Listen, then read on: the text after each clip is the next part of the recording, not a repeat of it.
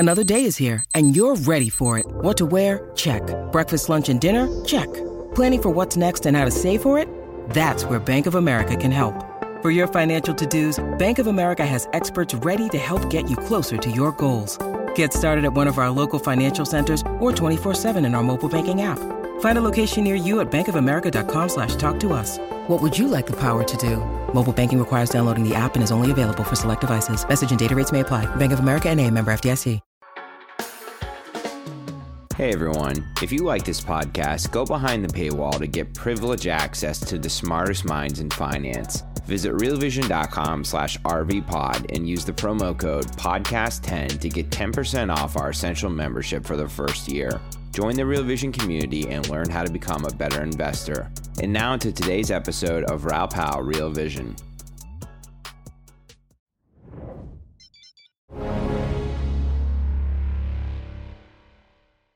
I always say this every time I get Gerard Minack on. He's one of my favourite people to speak to. I've known him for a very long time. I really respect his views. Sometimes we have the same views, sometimes we have different views. He's got a very different view to me, and that to me is really important to dig into. It's not my job to talk about my own views. In this format, it's my job to extract as much value out of Gerard as possible, and I'm sure he's going to be incredibly interested to speak to yet again. He's like a human encyclopedia of economics. Join me, Raoul Pal, as I go on a journey of discovery through the macro, crypto, and exponential age landscapes. In The Journeyman, I talk to the smartest people in the world so we can all become smarter together. Gerard Minack, how the devil are you? I'm very well, Raoul. It's another day in paradise. Here in Sydney, we have very good winters, even if the summer sucks a little bit. How are you? How's good. I can't complain. Hot and humid and sweaty here in the Cayman Islands, and quite a few mosquitoes. But other than that, right, all good. So listen, before we get going, because as ever, I just love to pick your brains about what you think's going on. But just give people a background about yourself quickly, what you do, just so you can give yourself a plug. Somebody's got to plug you, right? Yeah, that's correct. Well, look, I've been doing this for almost 40 years. I'm a big picture guy, economist by training. I recently celebrated 10 years of starting up Minack Advisors, so I've been independent for 10 years. Before that, I was doing various jobs at Morgan Stanley, the last one where I was their global cross-asset strategist. So, jack of all, master of none. Continued in that fine tradition since I've gone independent. So, I guess we start with the big pictures. What the hell's going on? How are you thinking this all through?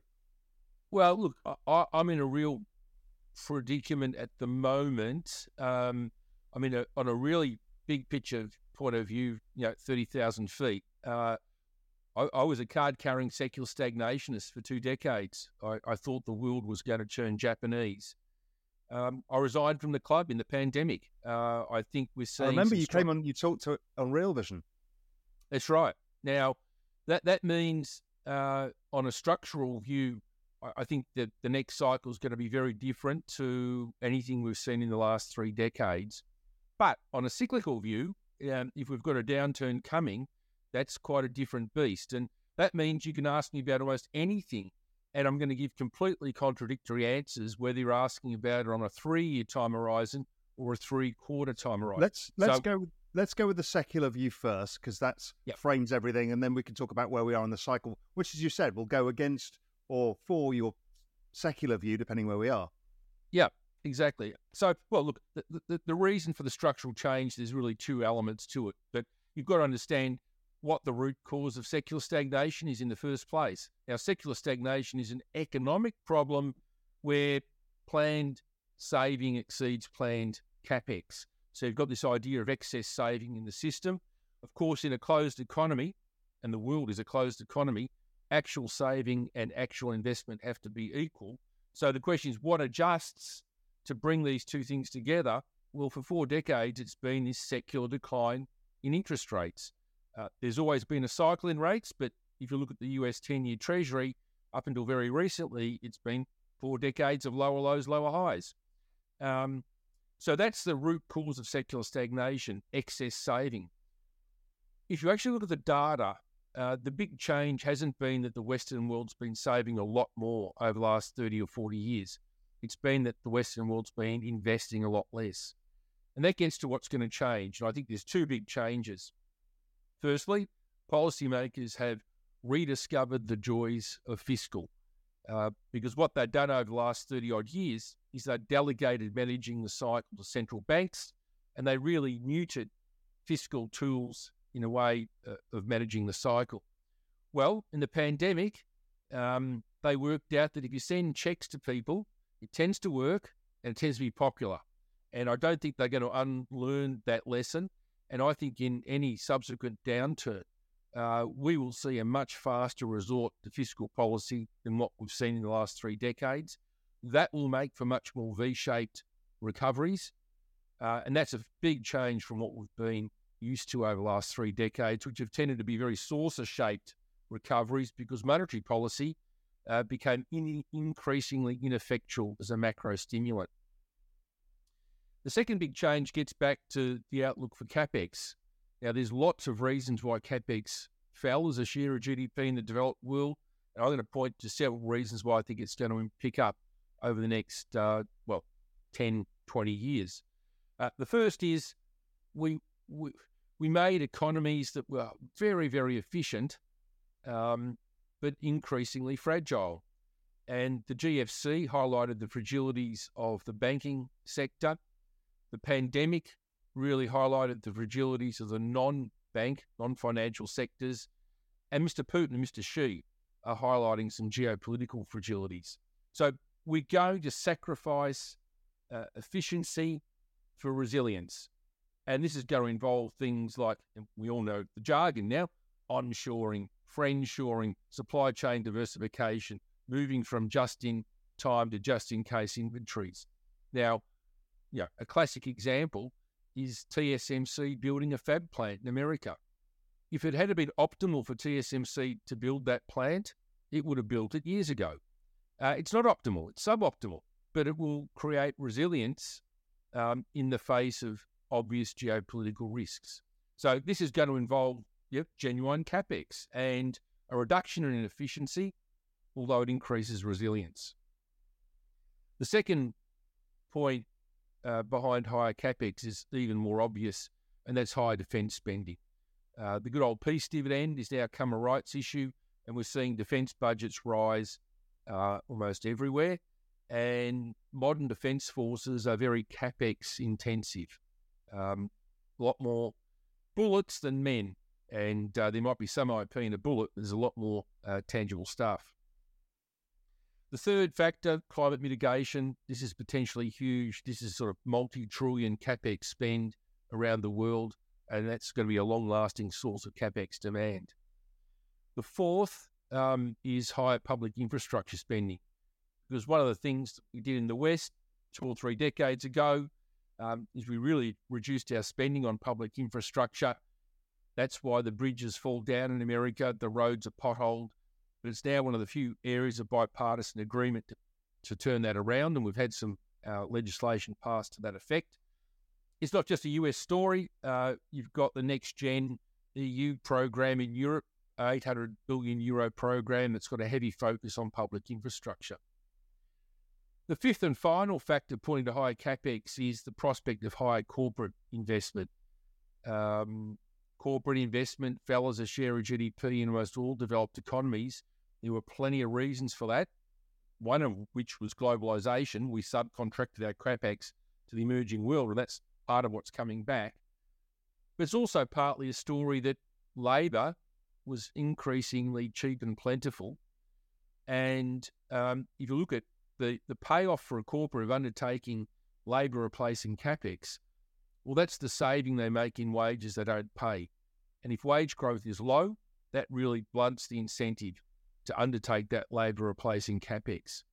So if we have tighter labour markets going forward, that's going to sharpen the incentives for labour replacing CapEx. And of course, labour replacing CapEx is identical to labour productivity boosting CapEx. So that's quite bullish.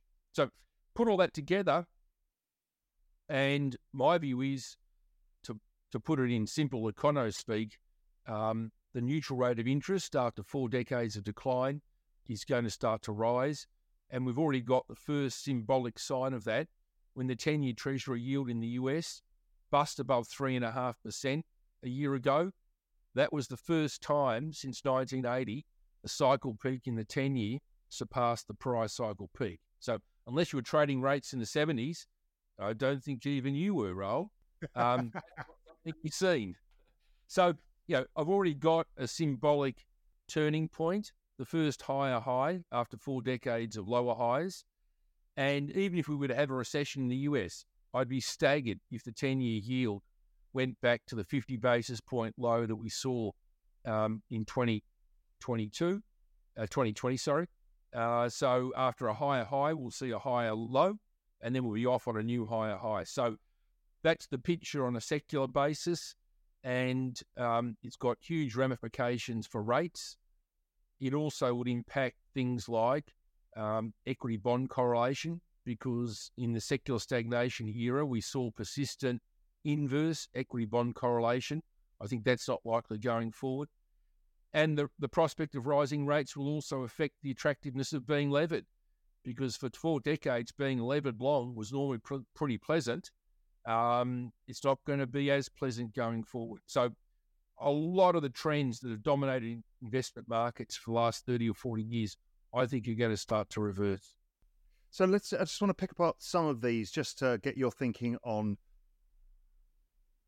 some of the areas that it might not play out, because we always, we have to be riddled with insecurities in our industry because we get that wrong. One thing is, how certain are you that the spike that we saw in rates and inflation was not just a supply-driven pandemic shock, much like 1946 was, and that it's more structural? Because 1946 was very different to 1970, right? We had a huge spike because everyone came into the labour force, there was no supply of goods.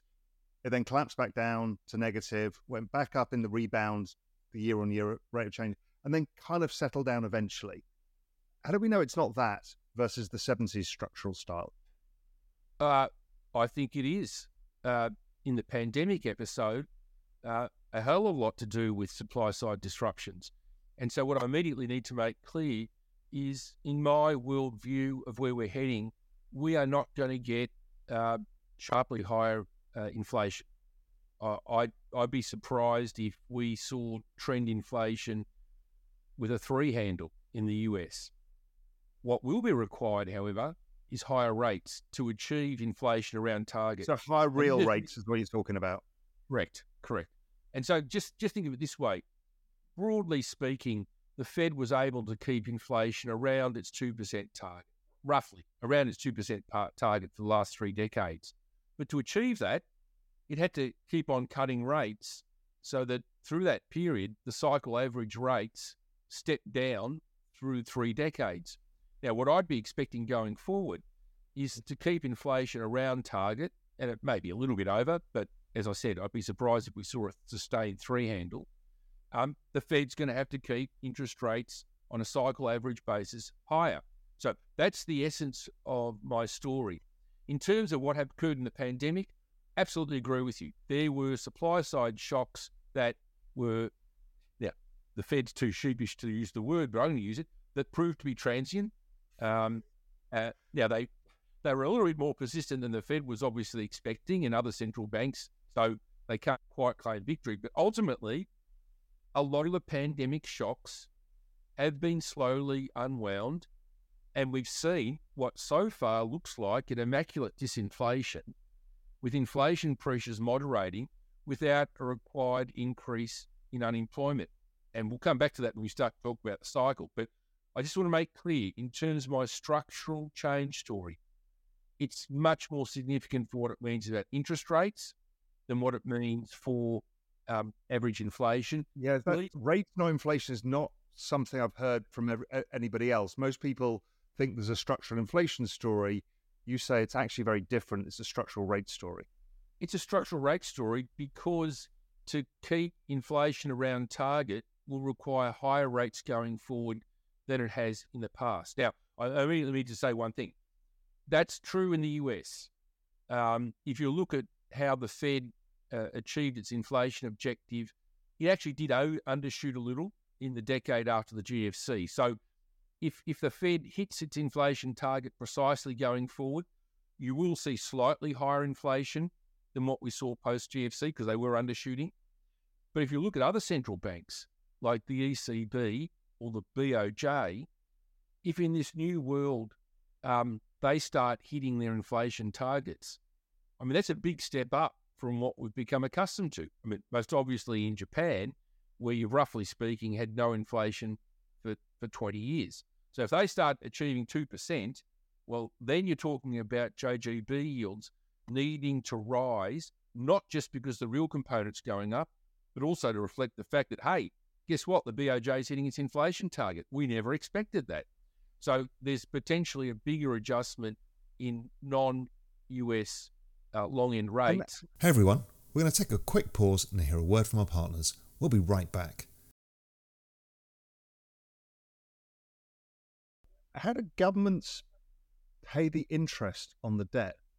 Because GDP growth, trend rate of GDP growth is not going up because of demographics and other issues.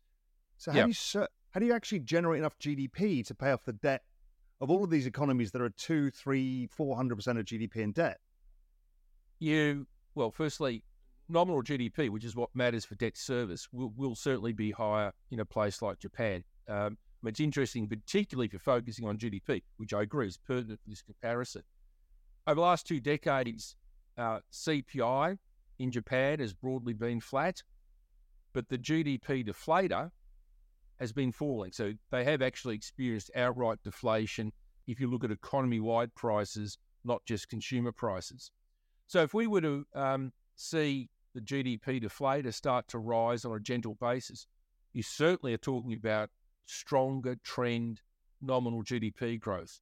And what matters for debt servicing is obviously interest rate relative to nominal growth. That may not be any worse. There will be structural pressures on government budgets everywhere. So I don't want to sound too Pollyanna-ish on this. We can see where those pressures are coming from. Aging, healthcare, defence, and debt service.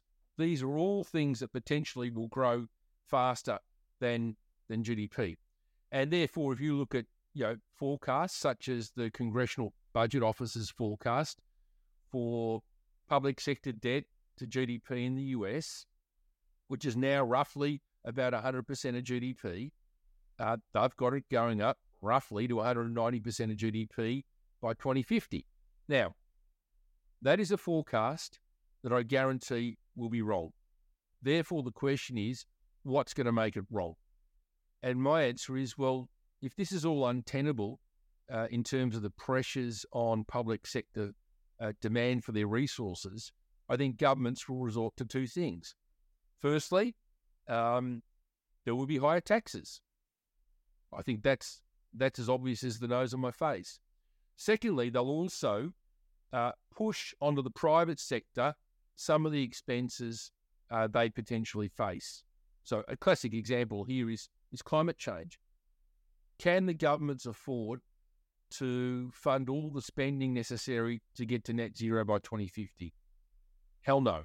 So they're going to turn around and say, right, you're going to have to do it, and effectively push the expense back onto the private sector. So I do agree that there's going to be a squeeze on public finance, but I come back to what we're talking about, which is the structural change story. If the problem behind secular stagnation has been the private sector saving too much, then the fact that we're talking about the public sector, in a sense, borrowing too much, is a terrific antidote. It absolutely underscores the point that the curtain's coming down on secular stagnation. And that, from a market perspective, is the first thing we need to hold on to as a framework. How the governments cope, it's a second-order issue. It will have some really important ramifications for some sectors. But let me give you one equity market consequence of this. If you look at the US non-financial sector, over the last 2 decades, its EBITDA margins, while volatile, have been in a flat range. If you look at post-tax margins, while volatile, have been in a rising range. So what do we square the circle? How do we reconcile those 2 points? Well, almost all the increase in post-tax margins in US non-financial corporates over the last 2 decades has been due to 2 things. Firstly, declining net interest expense, and secondly, declining average effective tax rates. So lower taxes, lower interest rate expenses. Which way do you think those 2 things are heading over the next 2 decades? Yeah, not down is my answer. So another thing before we move on from the secular stuff into the cyclical stuff, how are you thinking, so I'm looking at the trends of the CapEx and all of that. We see it in the numbers, obviously. We see it in the Mexico boom. It's all very evident. But what's interesting is you see a new factory go up and it's full of robots. It's like they're not very intensive of people, wages, and traditional things that tend to increase costs over time, and they tend to be more productive and efficient because they've replaced Chinese workers with robots, essentially. That's what's happened. That's the trade-off they had to make. So how do you think that all fits in, that big kind of mega technology trend as well? Well, to be clear, when I was a card-carrying secular stagnationist, I pointed to several trends that explain why we were seeing these persistently low rates. And I'll just rattle off the list very quickly. Debt, demographics, inequality, globalization, digitization, new technology, and oligopolization, growing corporate power. Now, of those 6, probably only one, globalization, is reversing. All the other factors remain intact.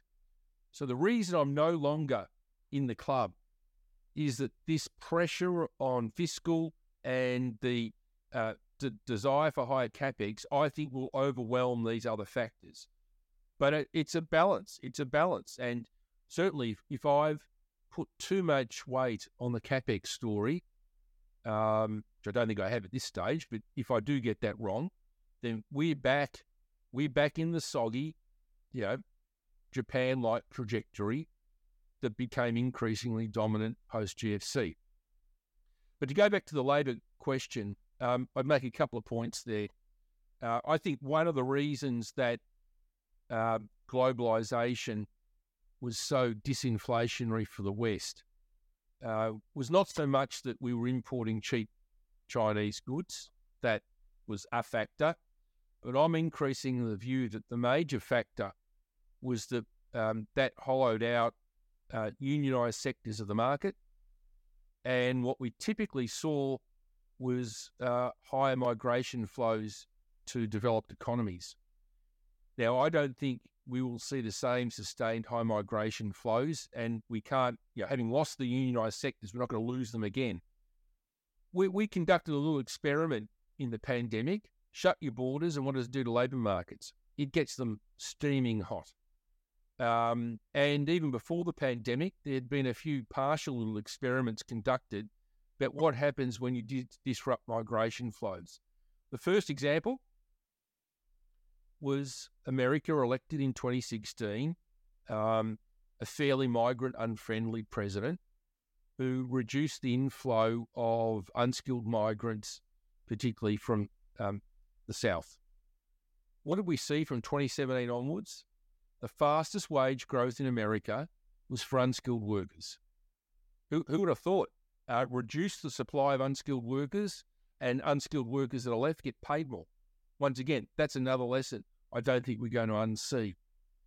A second example also occurred in 2016 when the UK voted for Brexit. Guess what? No more Polish plumbers, no more Balkan truck drivers, and their rates go up. Once again, I don't think we're going to unsee that. So I think this is an important area where the crucial component of globalisation, which was hugely enhanced labour movement, I don't think we're going to go back to where we were in most countries. I have to say, as an aside, one country we are going back to that is Australia. But anyway, I think on the major markets, we won't go back. So I take your point. A lot of the capex is going to lead to is in areas that won't generate a lot of jobs. Now, the building the capex will, I mean, construction is a labour-intensive thing. But ultimately, if we don't or reduce the supply of unskilled workers, that's going to put pressure up. The other thing to remember, and this is crucial, when central banks were forward-looking monetary policy effectively evolved into a wage suppression policy. There was a high correlation between policy rates and wage rates. The Fed typically started to tighten when wage growth picked up. Now, it looks like in hindsight, the Fed was far too worried about the strength in wages. Now, wages can reach a level that will put unacceptable pressure on inflation, without a doubt. But these central banks were jumping at shadows, which meant that we were effectively running labour markets too soft through most of the last 2 decades. And one of the revealing things of the cycle we're in now is perhaps we can accept lower unemployment than we thought was compatible with inflation targets. I mean, here we are with a 3.5% unemployment rate in the States, and wage growth is slowing at the margin. Hey everyone, we're going to take another quick break and hear a word from our partners, and then we'll be right back. Actually, I want to ask you about this because I'm trying to think this thing through. Japan managed to have this structural low unemployment because of the demographic, right? All the older people leave the workforce, so the people in the workforce are, the labour force participation rate is lower, and therefore those people stayed in jobs, but it was never wage inflationary. How do we think through that? Because I'm trying to figure out, is there a signal or is that just noise, or what do you think? Oh, I think ultimately it's a case that you haven't run your economy hot enough. A lot of people look at Japan and say, look at the problems about too much government stimulus. I look at Japan and go, look at the problems of inadequate government stimulus, or at least inadequate mobilisation of the resources they had. I mean, the irony in Japan is, the excess saving is now almost solely due to the corporate sector. Profits are near an all-time high as a share of GDP, and listed sector corporate capex net of depreciation is zero. And why aren't they investing? Well, because growth is too slow. Now, this is an interesting thing where I think Japan will be a beneficiary of some of these changes.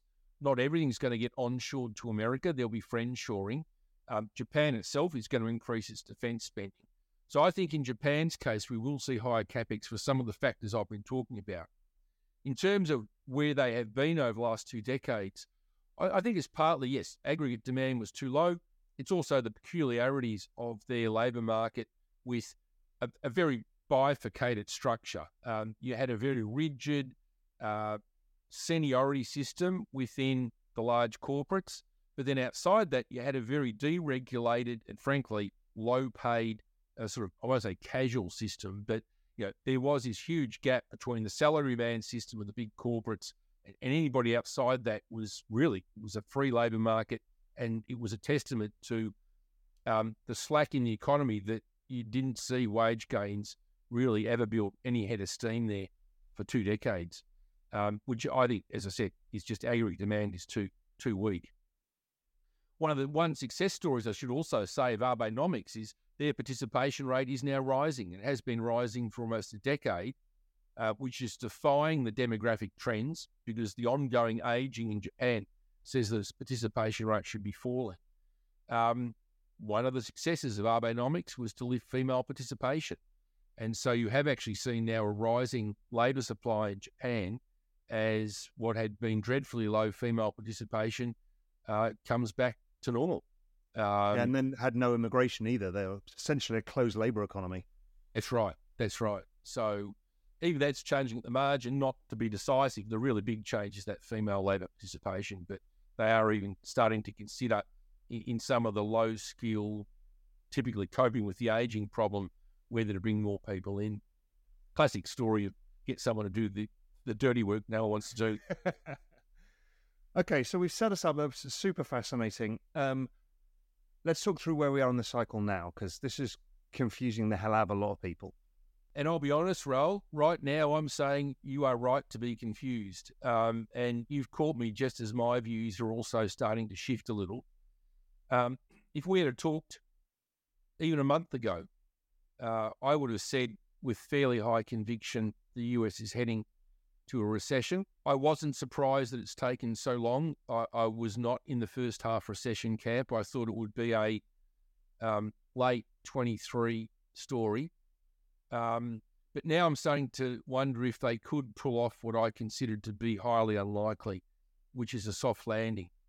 And the single most important data point that has changed my view is that wage growth is now decelerating without a rise in unemployment. So once again, to think in terms of how an economist would see it, the well-known Phillips curve, the relationship between unemployment and wages, which had sort of jumped out in the pandemic, is now coming back in. If you look at the employment cost index, which I think is the best measure of wages, and just look at the quarterly numbers on an annual basis, in the middle of last year, they were going up 5.5%. Now, the Fed had told us that it could tolerate up to 3.5%. So you were 2% above what the Fed could tolerate. And if you thought to get wage growth back down to that 3.5%, you needed an increase in unemployment, then I was arguing you virtually need to make a recession your base case. You probably know the factoid. There's never been an increase in US unemployment more than 0.5% without a recession. So it's just really difficult. I mean, history shows it's really difficult to manage forward-looking monetary policy by watching backward-looking labour market indicators. It's a classic story of driving the car by looking in the rearview mirror. It virtually always ends up off the road in a ditch. Well, guess what's happened since? We've had sequentially slower wage growth, and the June quarter 23 data point, which we just got, showed that on an annualised basis, wage growth is now running under 4%. So we're at 5.5%. We're aiming to get to 3.5%. We've made 3/4 of that journey without any rise in unemployment. And that really comes back to something you just mentioned, the odd supply side shocks that really were almost unique to this pandemic. And it wasn't just in the goods sector. And this is the lesson I think we need to appreciate. The disruptions in the goods sector were obvious, from running out of semiconductors to running out of dunny paper. But the labour market disruptions were arguably as important. And it's fairly easy to point out why we had such labour market disruptions. When we got locked up and they sent us checks, we went online and bought stuff. Now, what did that mean in the labour market sense? We didn't need people to service meals at restaurants. We didn't need people to clean hotel rooms. We didn't need people to fly us around. What we needed was people to make the toilet paper and deliver it to us. So all of a sudden, there was this huge switch in the demand for labour. Then we have reopening, and all of a sudden, we don't need so many delivery men. We need people to go back to being baggage handlers at airports, check-in clerks at hotels. So look, almost overnight, you saw this massive toing and froing in labour demand, not just quantity, but the areas where we needed the workers to be. And that created a dislocation, particularly in the US labour market. And what we saw was an unusually high number of vacancies for the given unemployment rate. So that tells you there's something wrong with the labour market, that you simultaneously have unemployed with a high vacancy rate. Now, I always used to say, how long will this take to heal itself? I'd love to have data on how the last 10 pandemics have affected labour market behaviour. I didn't have the data, and my presumption was always that this would take so long that it wouldn't be a factor in how the Fed operates money policy. I think I'm wrong. What we're now seeing is we're seeing vacancy rates fall with unemployment low. So we're starting to get a better labour supply demand balance. In other words, the workers are going to where they're needed. And that's being associated with this decline in wage growth with the unemployment rate fairly steady. So the healing is happening fast enough that it gives the Fed a much better chance of pulling off a soft landing. Now, I don't want to say immediately that let's all just assume a soft landing. There are still reasons to think that a hard landing is a serious risk. And I'll be honest, I'll give you my odds of a recession. I think it's a coin toss. And if you say, Gerard, that sounds like you don't know, then that's not a bad surmise. I mean, here we are. I can see it heading both ways because I can still see the reasons that I was expecting a recession, which is that much of the policy restraint hasn't yet made its way through to the real economy, remain intact. But I now think the Fed's got more flexibility to respond than I thought it would have had if we had been talking even a month ago. Because I think the Fed can quite rightly say now that it can pause and pause indefinitely. And even if growth starts to slow below trend, it opens up the prospect of it easing next year. I think for sure growth will slow, but there is a much better chance now of us avoiding a hard landing than, as I said, I thought even a month ago. So a couple of things on that. Firstly, all of the forward-looking indicators we all use, right, all signified a recession. I mean, pretty much every single thing we've had in our box of tricks for the last 30 years said recession. And it's been weird that GDP's not got there. We've seen this sort of thing a couple of times before where it's got delayed by some reason. So that was one thing to me that was like, okay, this is weird. Why? I don't really understand the why bit yet. On the other side, and after the greatest rates rise in history, rate of change, it's like, that doesn't make sense. And the other thing is, I guess what you're suggesting is maybe the wage stuff is just a bit delayed, because there is a lag to this stuff. And maybe we're just getting itchy in the middle of it, saying, well, why hasn't it happened? And it's still yet to come up. Our work suggests that GMI, that if it's going to happen, it's going to happen in the fourth quarter in terms of unemployment going up. Yeah.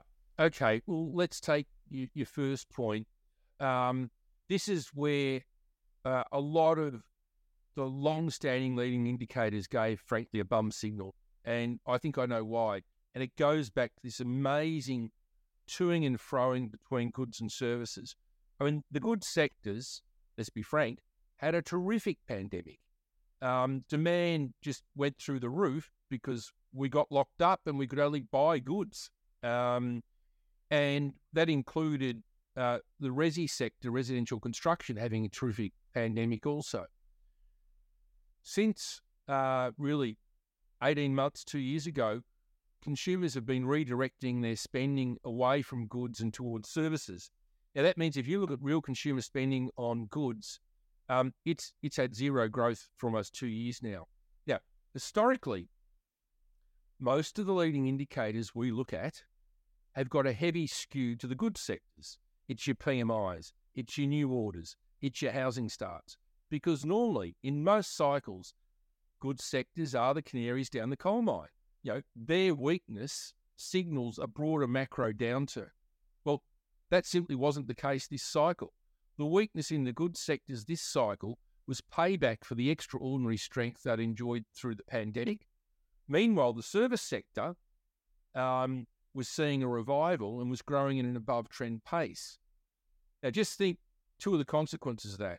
The first is almost every goods-based leading indicator, as you said, flagged recession. The one I pick on, for no real reason, is the Conference Board leading indicator. It hasn't given a bad signal in 6 decades.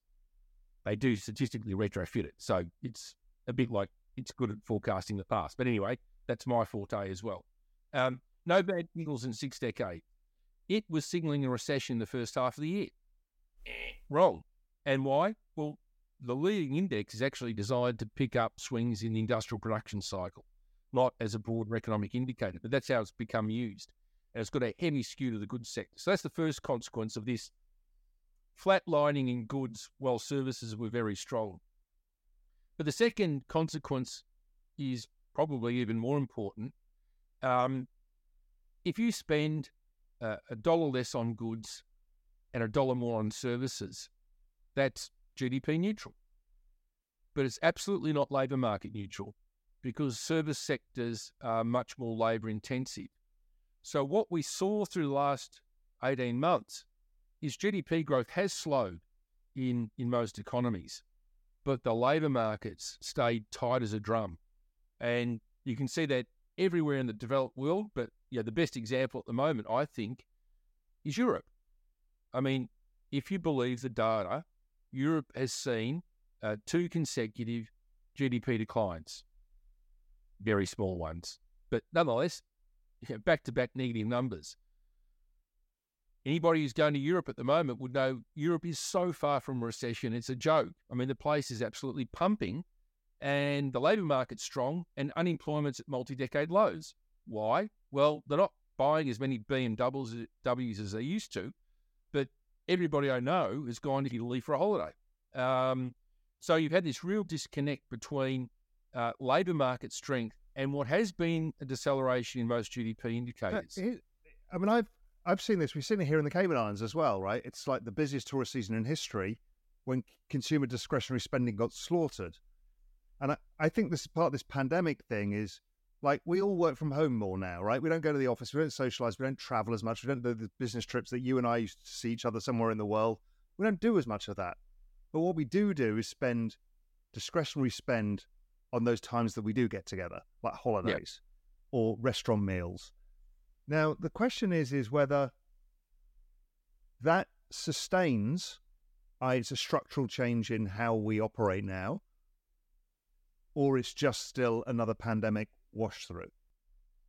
Well, I'd argue it's a pandemic wash through. And this comes back to why, even though I sort of gave the bullish spin before that we're seeing wage growth go back to an acceptable level without an increase in unemployment.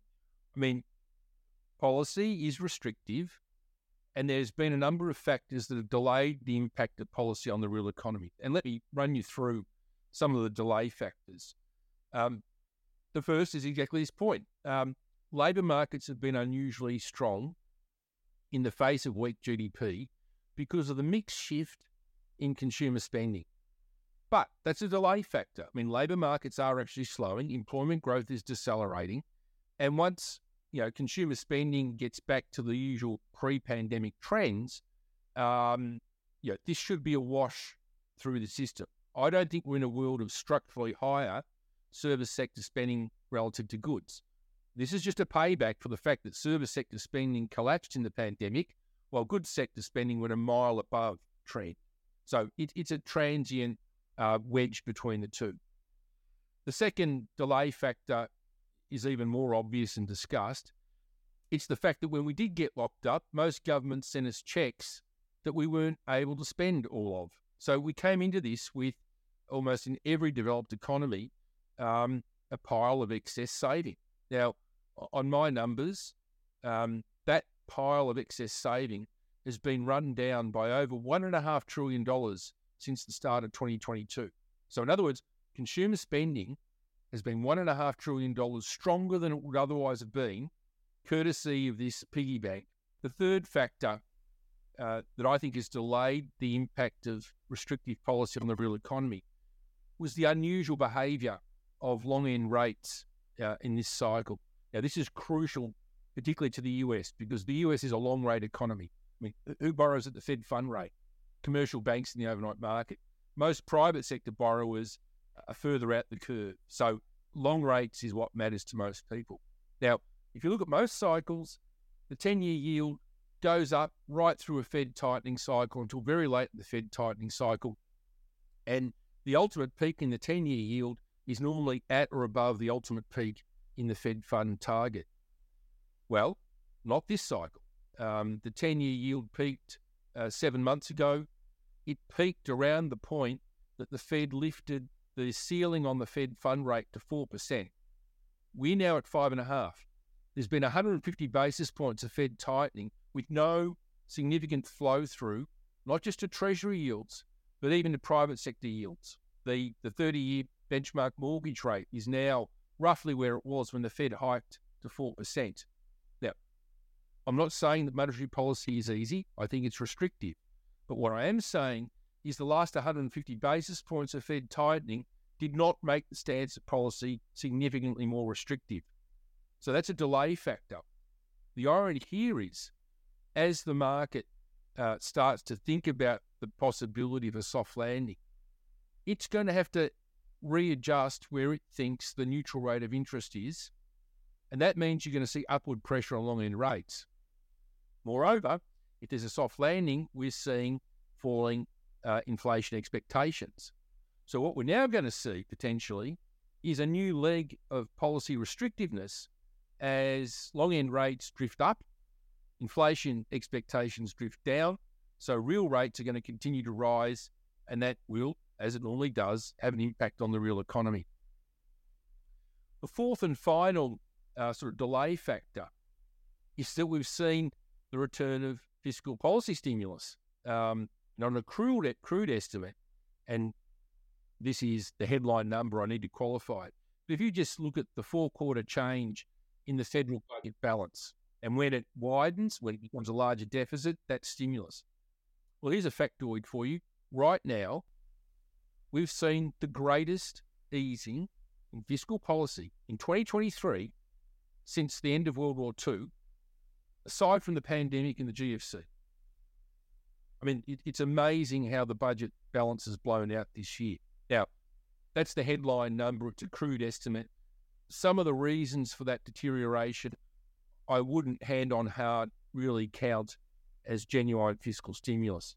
To give you one example, we all know asset markets were terrific in 2021 and 2022. That's 2020 and 2021. So in 2022, there was an enormous amount of capital gains tax paid. We all know that markets absolutely sucked in 2022. So there's no capital gains tax being paid. So part of the reason for the blowout in the deficit is the collapse in capital gains tax payments, something I wouldn't really count as a stimulus. But you can't deny the on-the-ground impact of things such as the Inflation Reduction Act, and you can see it in the CapEx numbers. So there has been this very unusual, very late cycle, second wave of fiscal stimulus that has also, in a sense, delayed the impact of monetary policy. But many of these things are transient, and what I particularly highlight is, real rates, I think, will be heading up. The labour market will start to slow as the surge in service sector spending fades, and most importantly, that piggy bank of stimmy checks is being run down. I don't think it's going to provide much support to growth as we head into next year. So I still think there's a real chance of a recession. It's a lower chance than I was arguing a month or two ago, but I certainly don't think we can be complacent. And when I look at markets, you know what? I mean, you talk to a lot of people also, Raoul. My sense is not that people at the start of the year were believing in a hard landing and now will believe in a soft landing. My sense is at the start of the year, people thought they knew what was going on. Now they think they've got NFI, and they've really lost their sure-footedness. And I mean, it's a bit of a corny thing, but I really do think this is a two-way market. If the data actually confirm that we are heading to a soft landing, then I don't think that's in the price. I think we get more equity strength. I actually think the curve needs to swivel. There'll be further upward pressure on long-end rates. On the other hand, if there's a hard landing, that's a mile away from being priced. And we'd see a major adjustment if we do get macro data that disappoint. But the timing there is crucial. And one thing I continually emphasize to people, you have to remember, equity investors are happy people. They are glass half full people. They aren't very far-sighted when it comes to bad news. And my factoid here is, if you ignore the two oil shock downturns, which I justify by saying, well, the reason equity sold off was just the lift in energy prices, the S&P 500, on average, is within 2% of its cycle peak 2 months before the start of an NBER-defined recession. In other words, the recession has to be that close to appearing for the equity market to price it in.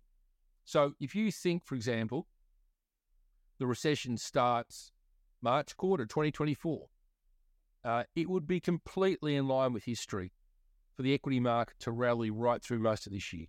So when I look at the forward-looking indicators, let's say the age-old, the trusty S&P year-on-year versus the ISM, right? It did exactly what it should do on the tin, and it kind of forward priced it last year.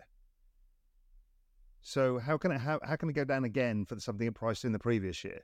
I think last year's sell-off was connected to two things and not as directly connected to the ISM as I know the correlation worked. I have that chart in my mind. We all lived and breathed that.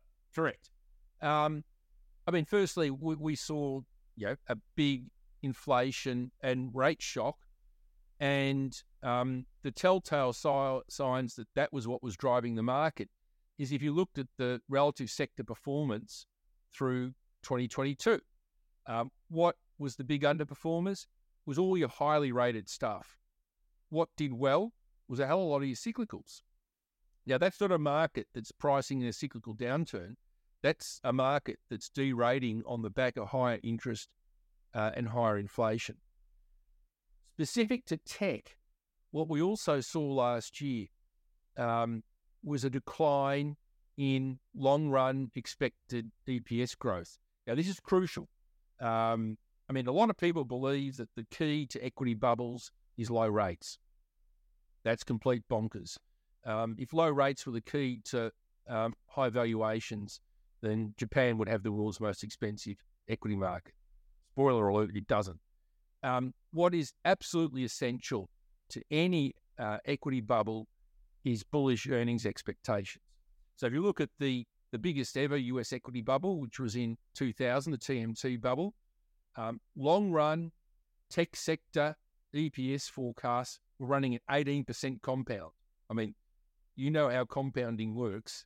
If earnings are really going to grow on a long run basis at 18%, tech was going to eat the world. And that got us valuations that were absolutely nosebleed against a backdrop, people forget this, in 2000, both the 10-year and the 30-year index-linked bonds in the US were over 4%.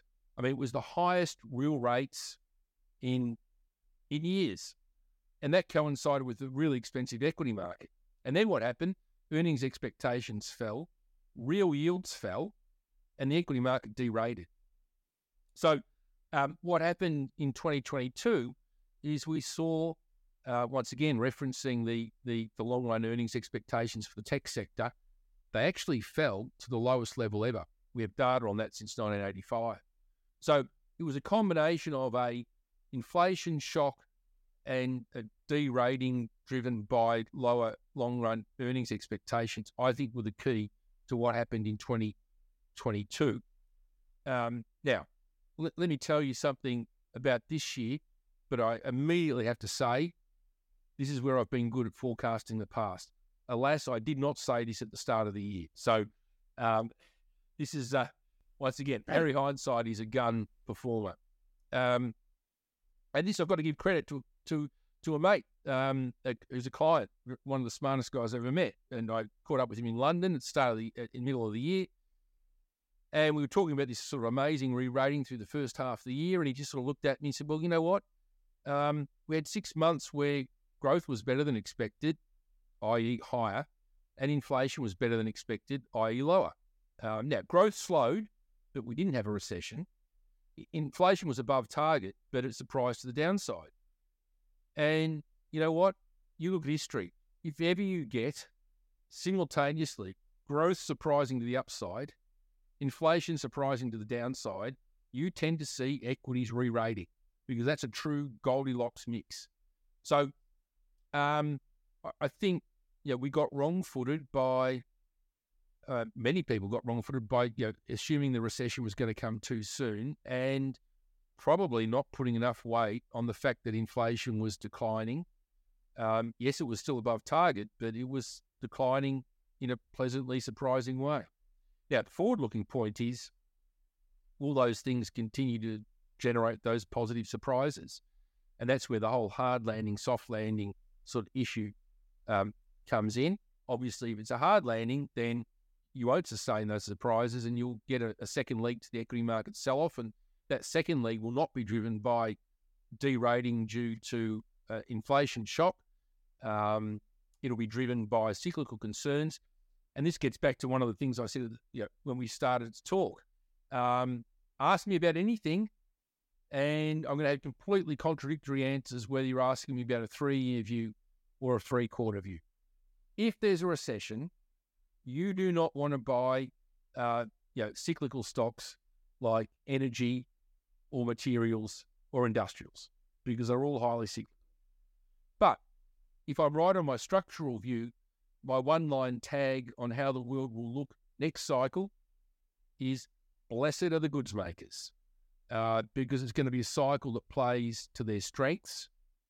And that includes the companies that provide the inputs to goods makers, your energy companies, and your industrial commodity companies. So I'm quite bullish those companies on a 3-year view, but I wouldn't be buying them today if you are still in the hard landing camp. And that's the conflict between the cyclical versus structural outlook for those companies. It's always amazing how we've got to be schizophrenics in this business, right? You have to be able to have two competing ideas in your head at the same time and be comfortable with the schizophrenia happening. Because the people who don't do that are the people who consistently screw up because they get married to it. It's just an assessing probabilities, and it's just always good. You come on here and say, look, I don't know, but here's how I see it, and it's kind of adjusting as we go. Yes, and I mean, as I said, you've called me real, just midpoint adjustment. So I'll be as influenced by the data. I'm very conscious that part of the reason I've become less bearish is I've done what I always tell people not to do. I've probably put a lot of weight on one data point. And you should never put too much weight on one monthly or quarterly data point. So we need to get this story of immaculate disinflation confirmed by further data points. But I have to recognise that the new news was a lot better than I had been expecting, and that's how I adjusted my views. So, final question. We won't go through in detail because I can talk to you for hours because you know everything in such amazing detail. You're like a human computer for this stuff. You sent out a note this morning on China. What is your top-down picture on China? Because obviously people are looking at that thinking, have they screwed this all up? What's going to happen? What's your kind of quick overview of that? Let's first of all put geopolitics to one side. I have views on geopolitics, but everybody does. I think even without talking about geopolitics, China looks kind of screwed. And the problem is, the root cause of their problem is the household sector saves too much. Now, let me explain why that's the root cause of the problem. China looked terrific for 3 decades. And although China's rise was extraordinary, the template it was following, we've seen other emerging, developing economies use the same template. And it's a fairly simple process. You suppress consumer spending. So the household sector has a whole lot of savings that you then use to generate a capex boom, and you direct that capex typically to export-orientated manufacturing. And then you say to all your farmers, stop working on the farm, come work in a factory. And if you look at the data in China, factory workers typically had a 5 times greater GDP per person output than farmers. So this process of taking people from farms and sticking them in factories generated a huge surge in productivity and obviously aggregate GDP growth. Now, China was the largest example of that, but at the end of the day, template that Korea followed, that Taiwan followed, and Japan followed. Now, when you get to middle income, what you then have to do is dial it all around and say to consumers, okay, you start spending and we'll dial down the capex. Well, that's where the Chinese policymakers have run into problems. And that is why they've been forced to keep capex at extraordinarily high levels. Because, as you know, in a closed economy, and I know China is not completely closed, but it's not exactly open, if you've got this torrent of household saving, Chinese policymakers have had this fire hose of capex that they've had to point around, and really the entire story of the last 15 decades has been, where do they spray this high level of capex that's necessitated by the high level of savings? And they've sprayed it, as we know, at infrastructure, building out the world's largest high-speed train network, at a huge amount of airports. We've seen it sprayed at commercial property. We've seen it sprayed at gleaming office blocks. We've seen it sprayed overseas because the Belt and Road Initiative is part of this story. I mean, it's not just that they were funding port facilities in Sri Lanka. It was Chinese people and Chinese firms with Chinese resources doing the capex. But most famously, they pointed the fire hose at the residential property market. And that became a huge bubble. Now, what we've seen increasingly over the last 15 years is that humongous flow of capex leading to diminishing economic and financial returns. In terms of the economics, the GDP that each dollar of capex generates used to be about 50 cents. Now it's down Is that because of the debt, you think? I think it's just diminishing returns. I mean, the first high-speed rail that you might build between Beijing and Shanghai is going to create tremendous benefits because you've got two major population centres. By the time you're doing them between second and third-rate cities, just simply the payoff becomes a lot less. And so that's a fundamental economic problem. And you can also see it in terms of financial returns. If you look at the return on assets in the listed sector, that's collapsed over the last 2 and 3 decades. So it's become a real financial problem. And this gets to the heart of why Chinese equities have given you appalling returns over the last 25 years, even though China on one level has been a huge GDP success story, because this poor allocation of capital has meant that ROAs have been deteriorating and EPS growth has been virtually non-existent. So it's created problems for the real economy. It's created problems for investors. Now, the issue now where we stand today is policymakers can, if they want, generate symptomatic relief. They could provide fiscal stimulus, and that, I guess, would produce a short-term bounce in markets. But ultimately, the fundamental problem they face of excess saving is if they don't resolve that, then they're going to continue to have to deploy wasteful, inefficient, counterproductive capex. And the worst thing that capex is now doing by creating more and more capacity in an economy that's not growing sufficiently fast is you're robbing producers of pricing power. And what we're now seeing is CPI below year-ago levels, and I think most importantly, GDP prices, so economy-wide prices below year-ago levels. Now, that may not have been a problem 3 decades ago when China was a relatively lightly levered economy. China is now a heavily levered economy, particularly relative to its per-person GDP. And the lion's share of that leverage sits in the corporate sector. Now, as you know, debt and deflation is a suboptimal macro combination. So if they continue to do capex that robs producers, highly levered producers, their pricing power, you're heading into a major crisis. So they've got a real problem with the structure of their economy, and I haven't even mentioned the geopolitics. So I think that I can't rule out short-lived rallies. We saw in Japan, as it sort of sunk into the morass, there were several tradable rallies in Japanese equities that were triggered by large fiscal stimulus programs. But as I used to say, this is like putting 20,000 volts through a corpse. Once you turn down the voltage, it's still a corpse. And so you could see policymakers deliver some voltage to the Chinese economy. If the household sector continues to oversave and underspend, it's going to become increasingly comatose.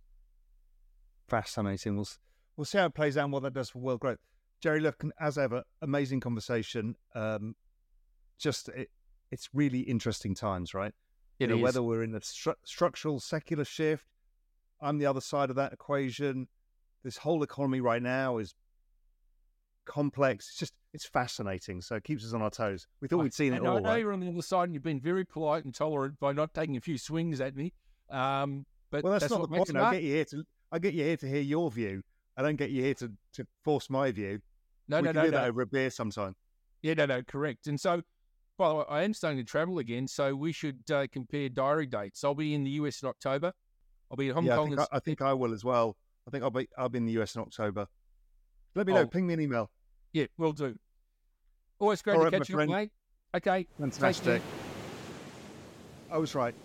Jerry, super interesting. Lots of complexity of thought. I think for a lot of people listening to this, you have to see how all of us who've been around for a long time in financial markets have to always have in our heads all the opposing arguments. That's why I got Gerard on, because it's an opposing argument from somebody I really respect to mine. And Gerard's doing it himself with his own views about where we are in the cycle. He's like, it could be this, it could be this. I think it's that. I'm shifting my probabilities. That's the magic here, is anybody who's dogmatic, who says they know for sure, is not right. What you always have to do is assess everything and ask, can I be wrong? Where would I be wrong? How would I be wrong? Anyway, fantastic macro masterclass.